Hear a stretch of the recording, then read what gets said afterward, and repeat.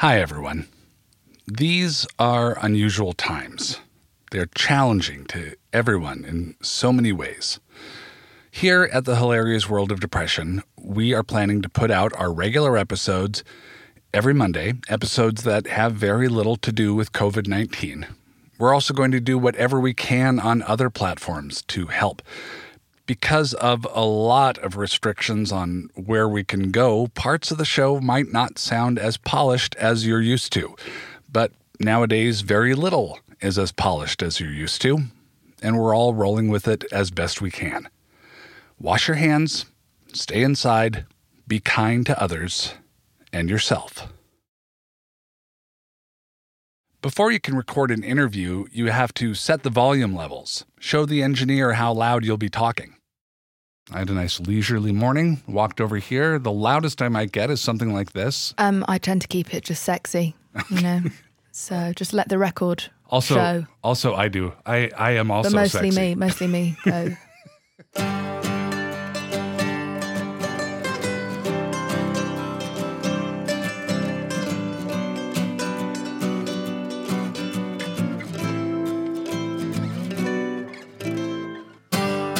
It's the Hilarious World of Depression. I'm John Moe.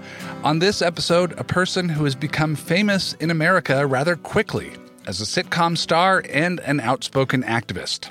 The sitcom has ended, but the activism, it's just getting started. Hello, my name is Jameela Jamil, and I am at the Hilarious World of Depression.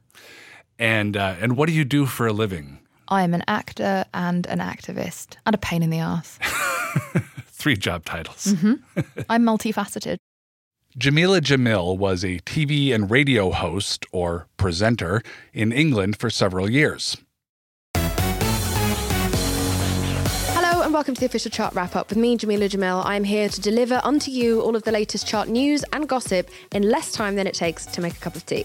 So last Sunday, Sigma and Paloma... American audiences first got to know her playing Tahani Al-Jamil, the name-dropping high society Londoner on the NBC moral philosophy sitcom The Good Place. But we've been through a lot as well. You know, I haven't been this upset since my good friend Taylor was rudely upstaged by my other friend Kanye, who was defending my best friend, Beyonce. Jameela grew up in London. Her parents immigrated from Pakistan and India. She says her family had a lot of mental health problems: schizophrenia, OCD, bipolar, depression, suicidal ideation. For Jameela, there was anxiety, there was depression, and coming to grips with a lot of trauma. I wouldn't say who within my entire giant family unit, because South Asian family is huge, but there was an abusive background that I came from, and a lot of bullying at home and at school. That happened to us because we were Pakistani and my dad is, I think, technically Indian. So we were South Asians living in a very racist time in Britain. And so just very tense existence to grow up in, where people are constantly hounding you with racial slurs and calling you a monkey and not wanting to sit next to you at school, and just a general nightmare.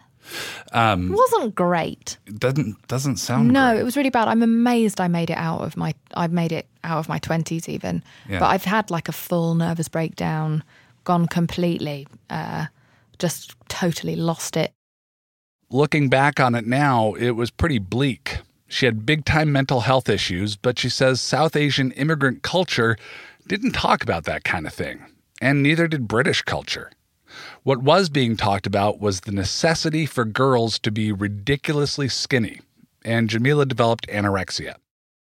So I think it was a combination of the fact that I was growing up in the 90s, and so heroin chic was a term that adults were using non-ironically, where you were in order to be beautiful, you had to emulate the look of someone who does not eat and only consumes heroin. It was also a look of famine that people were trying to achieve, which is fucking insane, considering that famine was and is still occurring in this world, and millions of people are suffering and dying from it, and how much those people would love to be able to eat something, having their own physiques considered chic in this bizarre and shallow industry. I was seeing people in my own country. I would fly to Pakistan and see skeletal people on the side of the street begging for food, and then I would come here and see people starving themselves deliberately to emulate that look in order to fit into runway clothes that are just so tiny.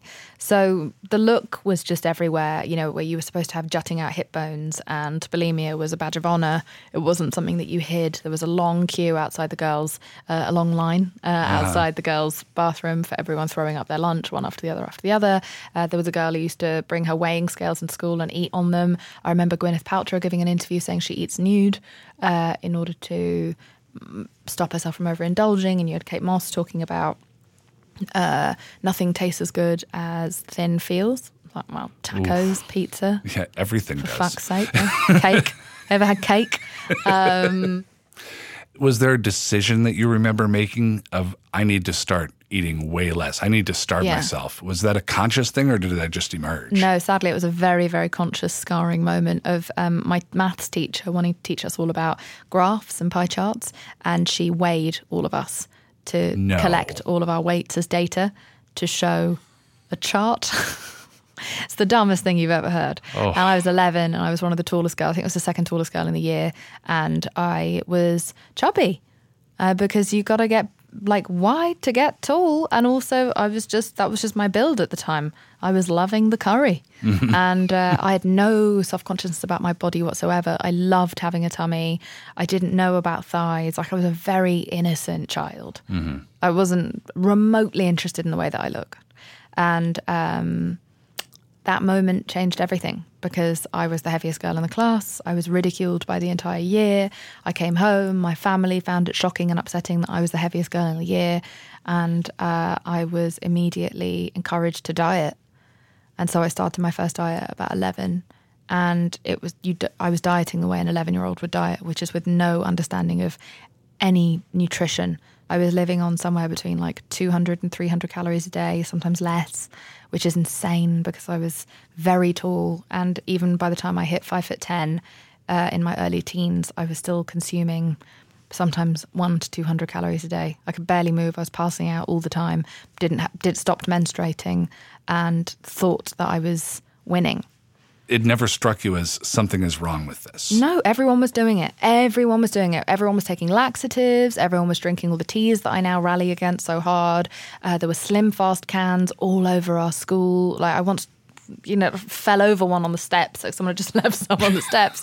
It was probably passed out and it fell out of their hands. People ate tiny, fake chocolate bars instead of meals. Yeah. It was just, people were afraid of carbs and pasta, and everyone was on the Atkins diet, so everyone smelled of metal and arsehole. It was just disgusting.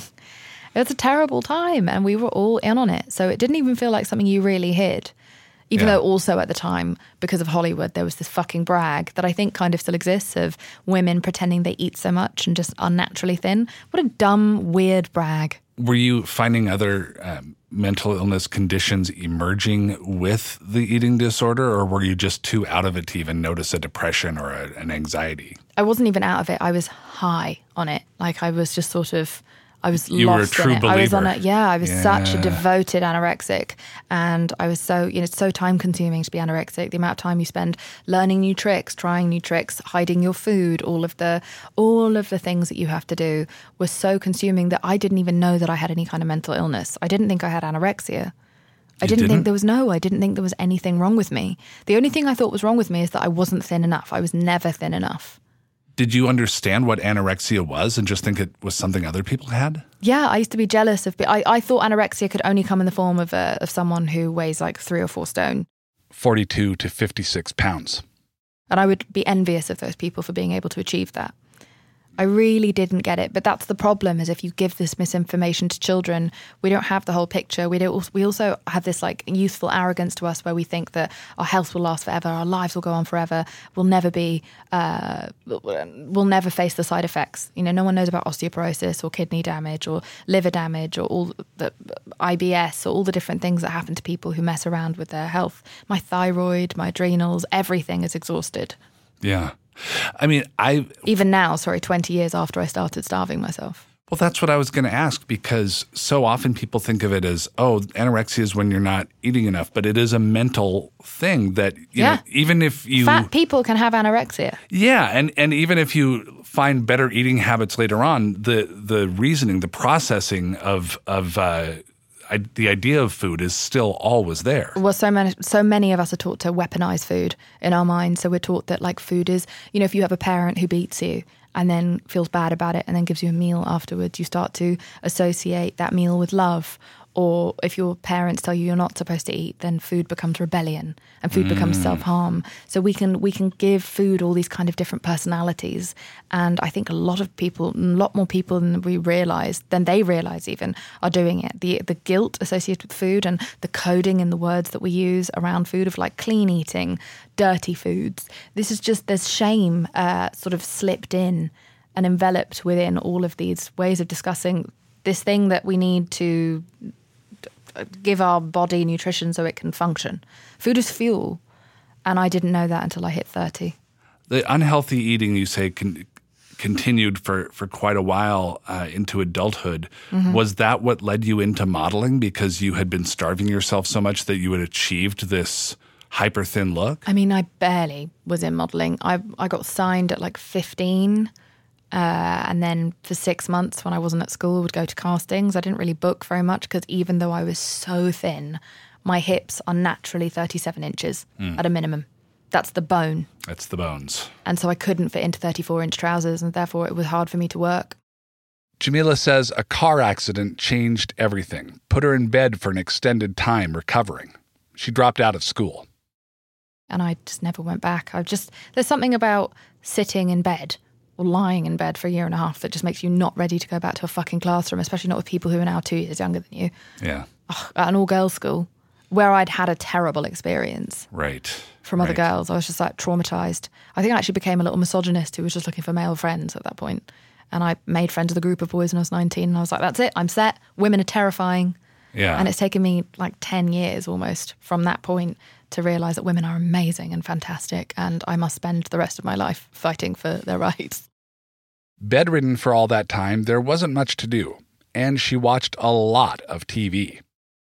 24 hours a day if I was awake. And I used to watch a lot of self-help shows because there was like Oprah and Maury and Dr. Phil and that Springer man. I guess that's self-help. Yeah, but there were all these different shows that were on television, and I'm sure there were more even that I'm forgetting now. But they were all starting to talk about mental health and starting to talk about abuse, in particular Oprah. Oprah was someone who was talking about sexual abuse and trauma and what women face. And so I didn't know that I'd had an abusive upbringing, truly, until I started watching these TV shows being like, oh, that happened to me and everyone's booing that person. Oh, I went through that.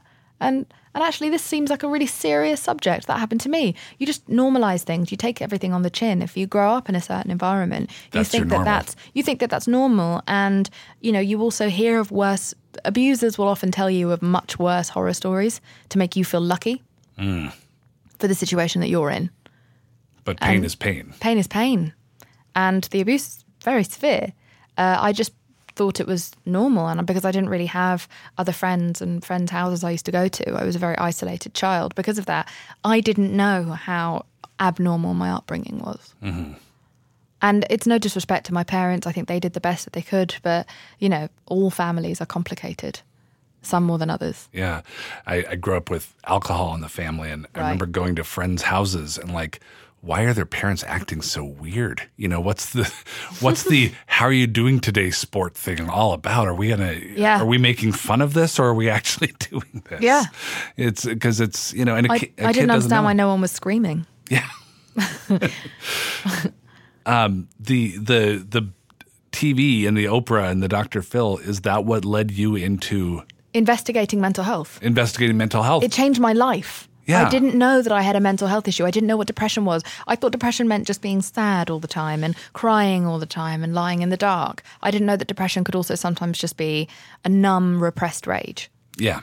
We just don't like the way it's cinematically depicted is always one way, whereas actually I just felt very numb. I don't have a lot of feelings. I still don't have a lot of feelings. I think I switched off at about the age of about 5 or 6. So I don't really feel empathy all the time. Like someone dies. I've held my uncle as he died when I was 9 years old. I held him as he passed away in my arms. And I was okay.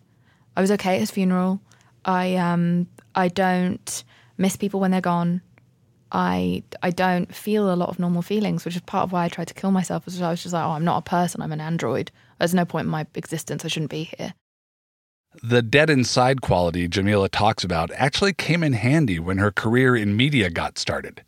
She had been teaching and got approached by a TV producer at a bar who said, you should go up for the job. And I was like, oh, no, actors and presenters, I just think show business is disgusting. And he said, oh, it's £1,000 a day. And I was like, what was the email? Because as a teacher, you don't make that in like months. not saying disgusting is bad. Yeah. I could be disgusting. And so I went to the audition and I got it.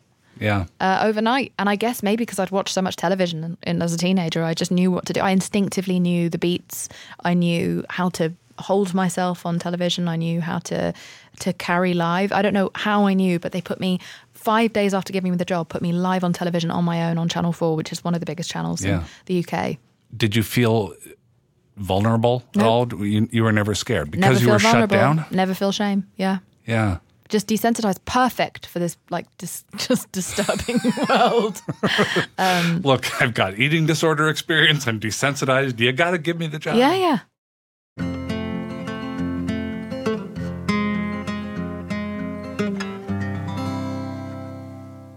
The armor helped, but soon she was a well-known public figure and a woman in England.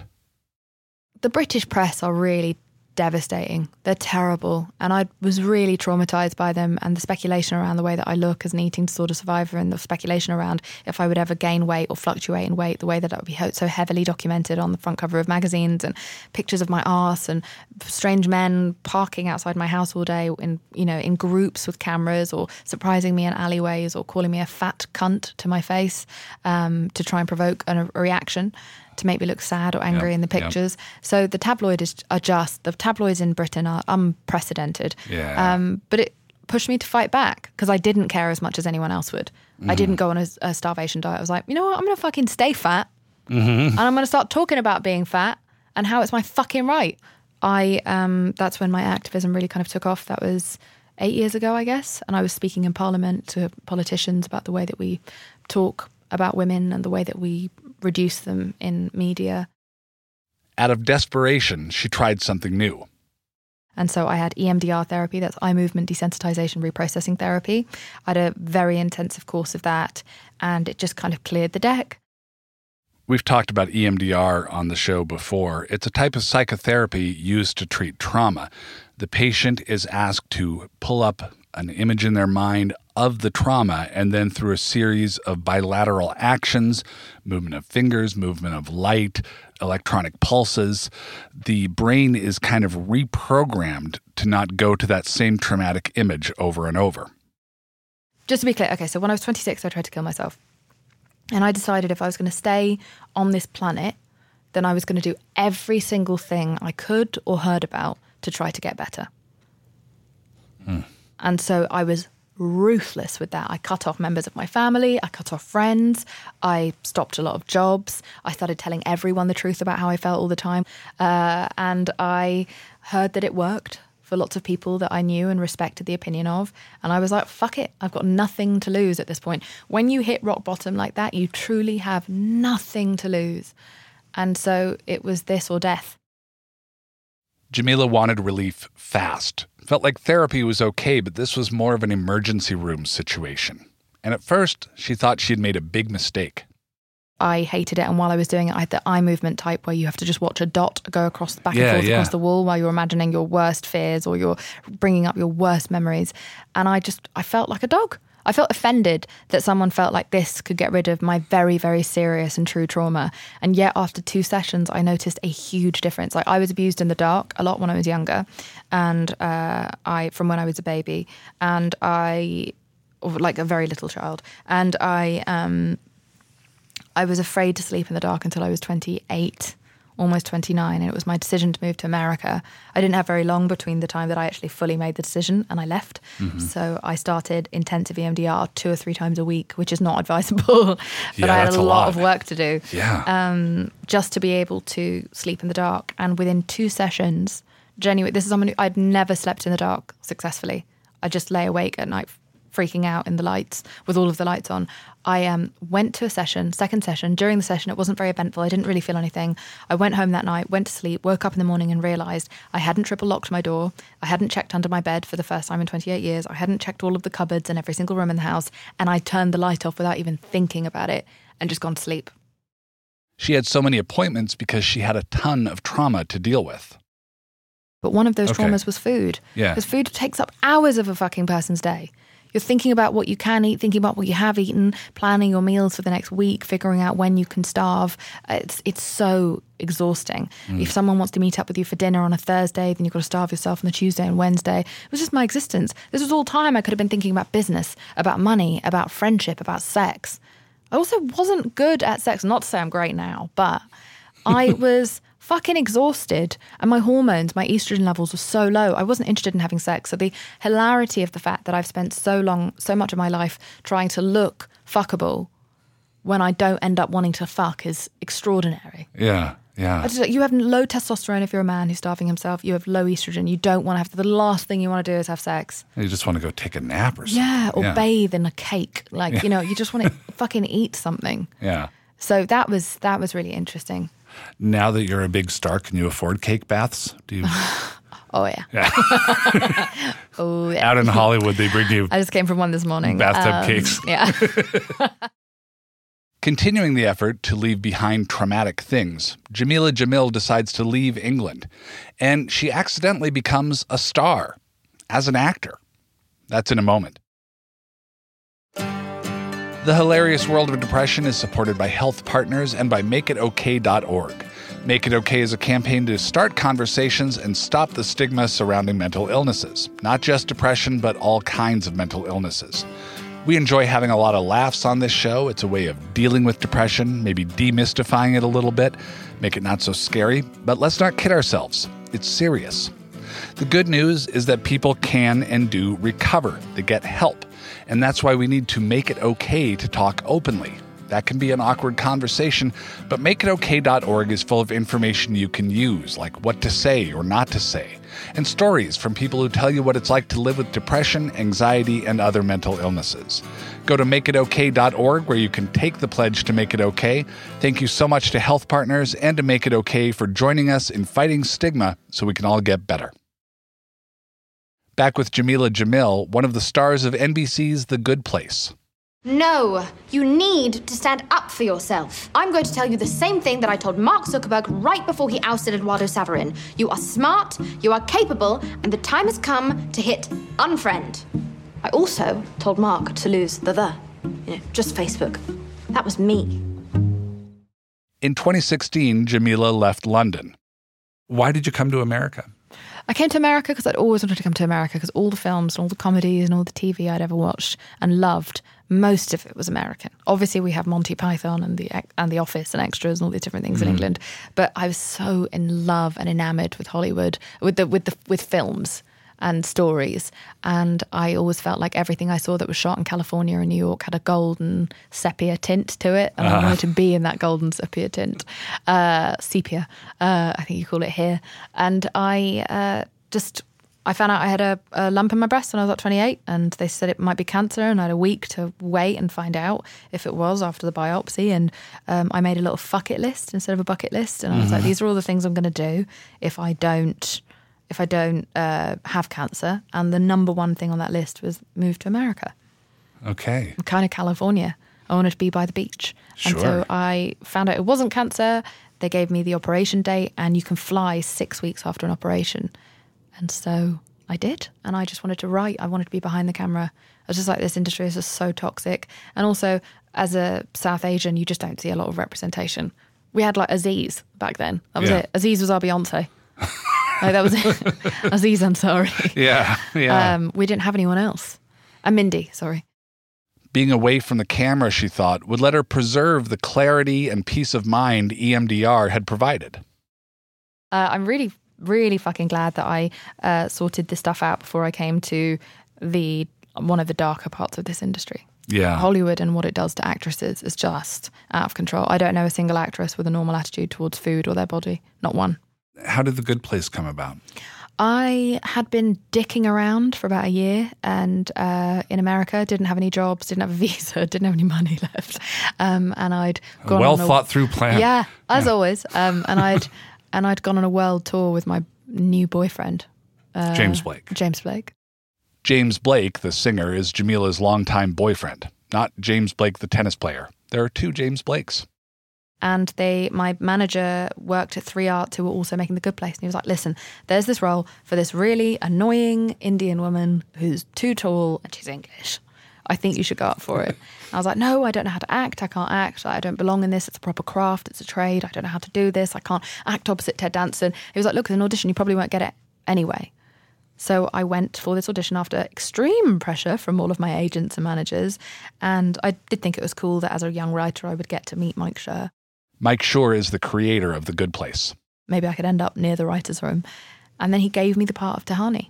It was 2 or 3 auditions, I think, in total.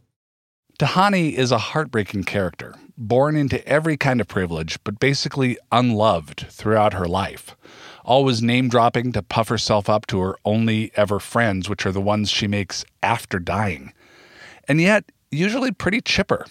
It's a deep character for any actor, especially one who had never acted before. How much of what the role ended up being was there at the beginning? She was much nicer. Yeah. Much less annoying. I really turned her into a nightmare. But her funny name dropping and all of these wonderful quirks about her, I complete credit to the writers. It's just that I made her passive aggressive and more London, because I think that there is this misinformation that all English people are like Emily Blunt and just very sophisticated and well spoken and sweet and kind and well mannered, whereas actually we're just all arseholes. It was fun and easy to find clips from The Good Place that demonstrated what Jameela was saying. Eleanor, everyone hates you. We'll fork you too. No, this is good. Now that we know, we can actually do something about it. And I am an expert at mediating conflict. Like when my friend Scary, Sporty, Posh and Baby had an issue with my other friend, Archbishop Desmond Tutu. And trust me, there's a lot of fucking fakeness and social climbing and bullshit in California. In Los Angeles in particular. But at least everyone's sort of kissing their way up and social climbing their way up, which feels like a more sensible direction at least. Yeah. And so I think as long as you know who you are, you can cope. Yeah. At least, fake niceness is at least a form of niceness. I'm into it. You could at Not least... mad at it at all. Don't need anyone to really genuinely like me. I just want them to not fuck up my day. Yeah. Well, I live in Minnesota, where when I moved there, people said, well, they're going to act like they're nice, but they're never going to be your true friends. I'm like, that can work. That's fine. Fine. I love surface level shit. Yeah, that's just I love politeness. two-facedness. I love it. Just get out of my way. Do you know what I mean? Yeah, exactly. I have 12 friends. I don't need anyone else. Yeah, you're all booked up. You're like Jesus. I am Jesus. I'm Jesus. You go fishing. Yeah. Yeah. So where was your mental health by the time you became, a star on a hit NBC show? So much better. Yeah. So much better. It was 15 to 20 EMDR sessions later, and I felt like I knew who I was. I'm not perfectly well. I'm still not perfectly well now. I've just gone through a really severe patch of depression recently. But generally my anxiety was way down. My social anxiety was way down. Almost because too of far EMDR? down because of the EMDR. And I think also James was very good at teaching me how to verbalize my rage, which really helped me get rid of my depression. Even when I was angry with him, he would encourage me to let it out and he would never curtail my voice. Mm-hmm. So I kind of got to learn how to fight with James. He taught me how, and once I could stand up to him or fight with him, I could fight with anyone. Yeah, the art of non-threatening argument. Yeah. And so also we learned about the art of nonviolent communication, which is learning how to, that Marshall Rosenberg, I think is his name, and learning how to communicate how you feel and how angry you are without making someone else completely defensive. Something I love about The Good Place was that you had like as I understand it, an on-set philosopher. There was, and the whole show is really about what we owe to each other and how to be a person in the world. Todd is in the final, I think the finale or was one of the final episodes. Is he? Yeah. And, I watch it with my family and it leads to these discussions of philosophy that you don't tend to get from the half-hour sitcom very often. What did that do to how you saw the world, how you saw your place in it, just working on these scripts all the time? I think it definitely informed me a lot about people. It informed me about motivations and corrupt motivations and empathy. Empathy isn't something that comes naturally to me because of my upbringing. And remembering that everyone has a story. And so when someone is annoying you or someone has because each of the characters are tremendously flawed and problematic in their own way. And because Mike Sherr is a master of empathy, he loves to give you the whole backstory of someone's journey. And that can teach you a lot about why they behave the way that they do. And I feel like if I had understood that when I was younger, I would have been a much more tolerant and better, kinder person. Can you give me an example of, did he do that with your character? Like Tahani, just an insecure, vainglorious bitch, but also someone who was made her entire life to feel like she wasn't good enough by her parents, who didn't show her any affection and only ever pitted her and her sister against each other and celebrated her sister and diminished her.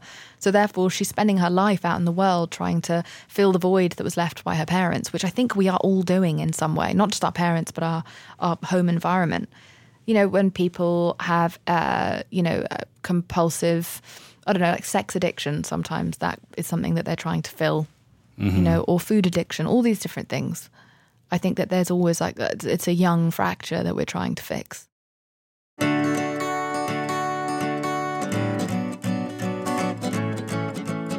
The Good Place ended a little while ago. Very satisfying finale, by the way. I think I'm going to rewatch it, though, now that I know more about Jameela and this overlap of trauma with the character of Tahani. So often people think of trauma, and we've talked about this on the show, as a trauma is, your car accident. Like a trauma is a specific horrifying event, but it can also be complex trauma spread out over years of something being not right. And then the trauma is often related to having to pretend that it is, that it's okay.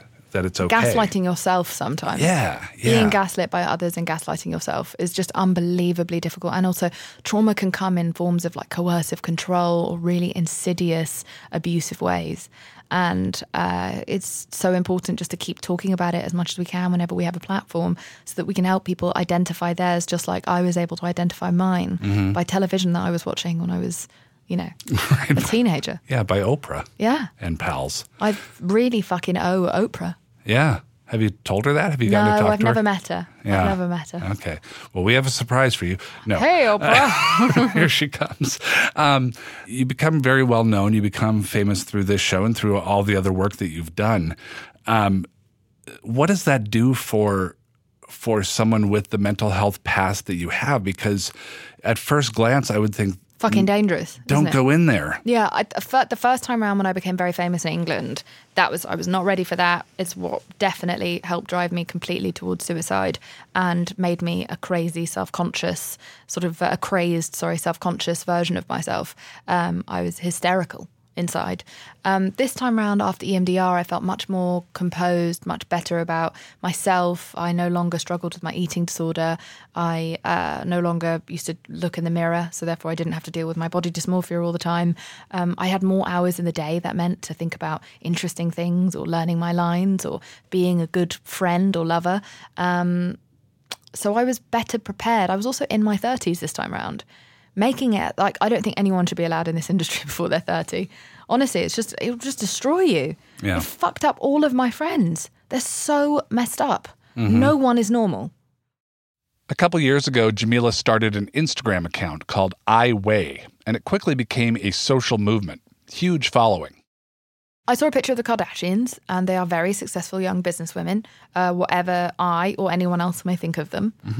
And I saw a picture of numbers written across their body, and those numbers were not income or anything they'd achieved. It was the number that they weigh on a scale. So I thought, because you'd never see a picture like this of men. So I looked and looked and looked. And other than UFC fighters, I couldn't find any pictures of men with their weight written anywhere near the picture. Because we don't care what men weigh. Was it's this not of interest to us. Posted by the Kardashians themselves? No, it was somebody posted else? by some big eating disorder account that had 500,000 followers. One of those sort of diet tips accounts that's masquerading as diet tips, but really it's an eating disorder sort of thin-spiration account. And once you click on them because of the algorithm and because I'm also just a woman, I suddenly started getting flooded with those sort of things. The problem with nowadays is that when you were younger, back in my day, you could go out and spend $4 to get triggered. Mm-hmm. You'd have to go out of your way in the cold and the rain. You'd have to make an effort to feel terrible. Yeah, you'd have to go and find a TV show or fashion TV. But now it finds you. And so what was I to do? And so once I was being flooded with images of Taylor Swift worth 270 million, but we don't see that written on it. We just see her weight, and Selena Gomez, who sold millions and millions of records worldwide. All these women who've made history and achieved amazing things, their weight written across their body. So one day I decided to reject this, and I just posted on my very small Twitter following account, I weigh my financial independence, my relationship, my friends, the eating disorder I've survived, my bingo wings, that's the flap of fat under my arms. I think they call it High Helens. Yeah. I weigh the sum of my motherfucking parts. And that's the message that I'm taking into my 30s. And I didn't expect anyone to respond. I didn't ask anyone to. And within days, I had about 10,000 posts from women all over the world sending me theirs back. Started an Instagram account, thought it would be very temporary. Asked a friend to assist me in uploading all these pictures because there were too many for me to even cope with by myself. And 2 years later, it has 1 million followers. And we play none of the usual tricks that people play to get that kind of a following on Instagram. And everything uploaded is something that's been submitted by our followers. It is the purest community of activism and allyship that exists on the internet, I think. Did something change in the world that made something like that become so popular, whereas a different message has been crammed down throats for so many decades before? I think it was a new way of looking at it. It was a very simple way of challenging a giant system of oppression. And so I struck gold with the expression of I weigh, and I think it was just hurting people so much. And I also think without Tarana Burke's work on Me Too, a slogan wouldn't have travelled so far, activism wouldn't have been able to emerge so quickly. I don't think most women would have felt so comfortable sharing their stories as they did, or most people. I weigh is not Jameela's only online activism. If someone takes a dig at her on Twitter, she very often counterpunches. It's the kind of conflict you see most people and nearly all celebrities walk away from. And a lot of the digs are about her credibility. A recent article in Slate questioned her health history, her stories of car accidents and suicide attempts, and her having the chronic disease of Ehlers-Danlos syndrome. On Twitter, I saw this morning as I was coming over, you posted about all these people who are saying that they expect you to say that you have coronavirus. And you were showing all these posts to the world. I also know that there's been other, there was a comedian who took a jab at you and you jabbed back. And I mean, I've been following you for a while, and I always think, why does she, these assholes want to provoke her, and she's giving them what they want. Like, why do you mix it up with jerks so much instead of just ignoring them? Because I think it's part of my therapy to fight back. I can't swallow shit anymore. I'm allergic to it. And so I don't respond to everyone.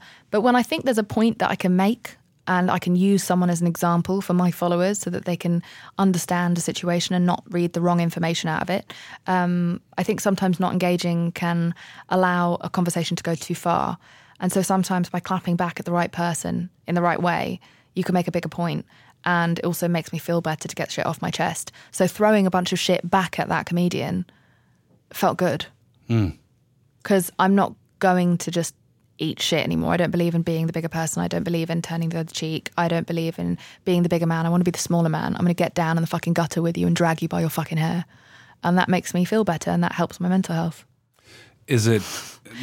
I know it's not very poised, but also okay. Fuck people sometimes. And I think what they were doing was so dangerous. I'm happy to have the piss taken out of me all day. I take the piss out of myself. My pinned tweet is me taking the piss out of myself. Can you define that British term? Taking the piss out of, taking the mickey out of, making fun of. Okay. I've got a sense of humour about myself. I've built an entire career out of making fun of myself or telling overly personal stories that are embarrassing. That's fine. I feel like I know exactly who I am and I don't feel afraid of anything. And I feel as though I'm exercising white male privilege. I'm just saying whatever the fuck comes into my head. Two mixed results, to be fair. But I feel it feels good. And I don't care about other people's opinions. So not being popular, like I said earlier, not important to me. Yeah. I recommend it. Just microaggressions if you're just dipping your toe in the water. Microactivisms and microaggressions. Work your way up to full aggression. Yeah. Full activism. I don't know. Like perhaps I don't sound like the most pleasant person, but fuck it. I'm not here to be pleasant. I'm just here to be effective and to make people feel less shame. Jameela says her relationship with James Blake has been a big help and a new experience. I've found like an ally, and I felt like we were both investigating this together. He did EMDR at the same time as me. You know, we were both kind of just on this journey together, and we didn't think that we'd stay together. We were just like, once we both had therapy, we'll probably realise that we just trigger each other, and this is a horrible mistake that's just based in sex. And yet we ended up, luckily, being more in love at the end. The thing we say perhaps the most on this program is you got to find solutions that work for you. For Jameela Jamil, it was EMDR, getting out of England, advocating for women, and a good amount of punching back. It's put her in a better place, and it's made her okay with having emotions. Are the feelings opening up now? Is that... Little bit. Like, I get moved sometimes by things. I've definitely felt touched by things somewhat sometimes, but it's on and off. It's hard in this industry and in this world to stay open now. It doesn't really feel safe at this time. Politically, everyone's so rage addicted and it's a scary time. It kind of feels like a great weapon to be able to shut myself off. I wish I could control it a bit more. But, you know, I'm a human in progress. Is it a goal? Is it something you want? It's my main goal. Yeah. It's my main goal is just to something. have feelings and to be happy. The EMDR has definitely helped me access some feelings. Like I've cried for the first time over the how did last that go? couple of years. It's like my face did not take to it well. Oh my God, I looked like fucking Nemo for about 3 days because my face was just like, what is this? You just were bad at crying. Just bad at crying. I make bad faces when I'm doing it. I haven't nailed it at all. My eyes just sort of look like two very swollen vaginas for days afterwards. Stay out of Lifetime movies for a while. I can't do it. When I cry in The Good Place, they've put drops in my eyes because I can't do it. When they're like, pull from your pain. I don't have any pain. Yeah. I feel crazy numb. Jameela is hosting the I Weigh podcast that premieres April 3rd.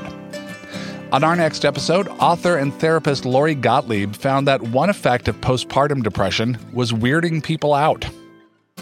I was like, I need other adults to talk to. The UPS guy would come every day with all of my deliveries, and I would be like, how about those diapers? Do you have kids? And he would literally back away to his big brown truck to avoid the conversation with me because I was so desperate for human connection. And that's not a great sign, is it? It was not a great sign. And sometimes he got to the point where he would tiptoe to my door and gently put the package down so I wouldn't hear him. I mean, it was really pathetic. The Hilarious World of Depression is a production of American Public Media. Our production team includes Chrissy Pease, Christina Lopez, Phyllis Fletcher, Sarah Bruguer, and John Miller. Our theme song was written and performed by Rhett Miller. If you need help, confidential help is available at the National Suicide Prevention Lifeline, 1-800-273-8255. It's free 24 hours a day, 7 days a week, 1-800-273-8255. The Hilarious World of Depression is supported by Health Partners and MakeItOK.org. Make It OK is a campaign to start conversations and stop the stigma around mental illnesses. MakeItOK.org has information that can help you and your loved ones. Starting that conversation can be awkward. Make It OK has tips on what to say and not to say. It has stories of hope from people who have been there. You can take the pledge to Make It OK at MakeItOK.org. HilariousWorld.org is our web home. We're also on Twitter, and come visit us on Facebook. Search for the name of the show or search for Thwad Balls. I'm John Moe. Bye now. Laughter, as we all know, is the best medicine. is dark, that's the problem. What if I was to tell you I'm Pagliacci? This great big smile is just for show. What if I was to tell you this is just grease paint? Would you say I'm a hopeless case? Say it ain't so. Would you say I'm a sad clown? Tell me something I don't know. Would you say I'm a sad clown? Tell me something I don't know.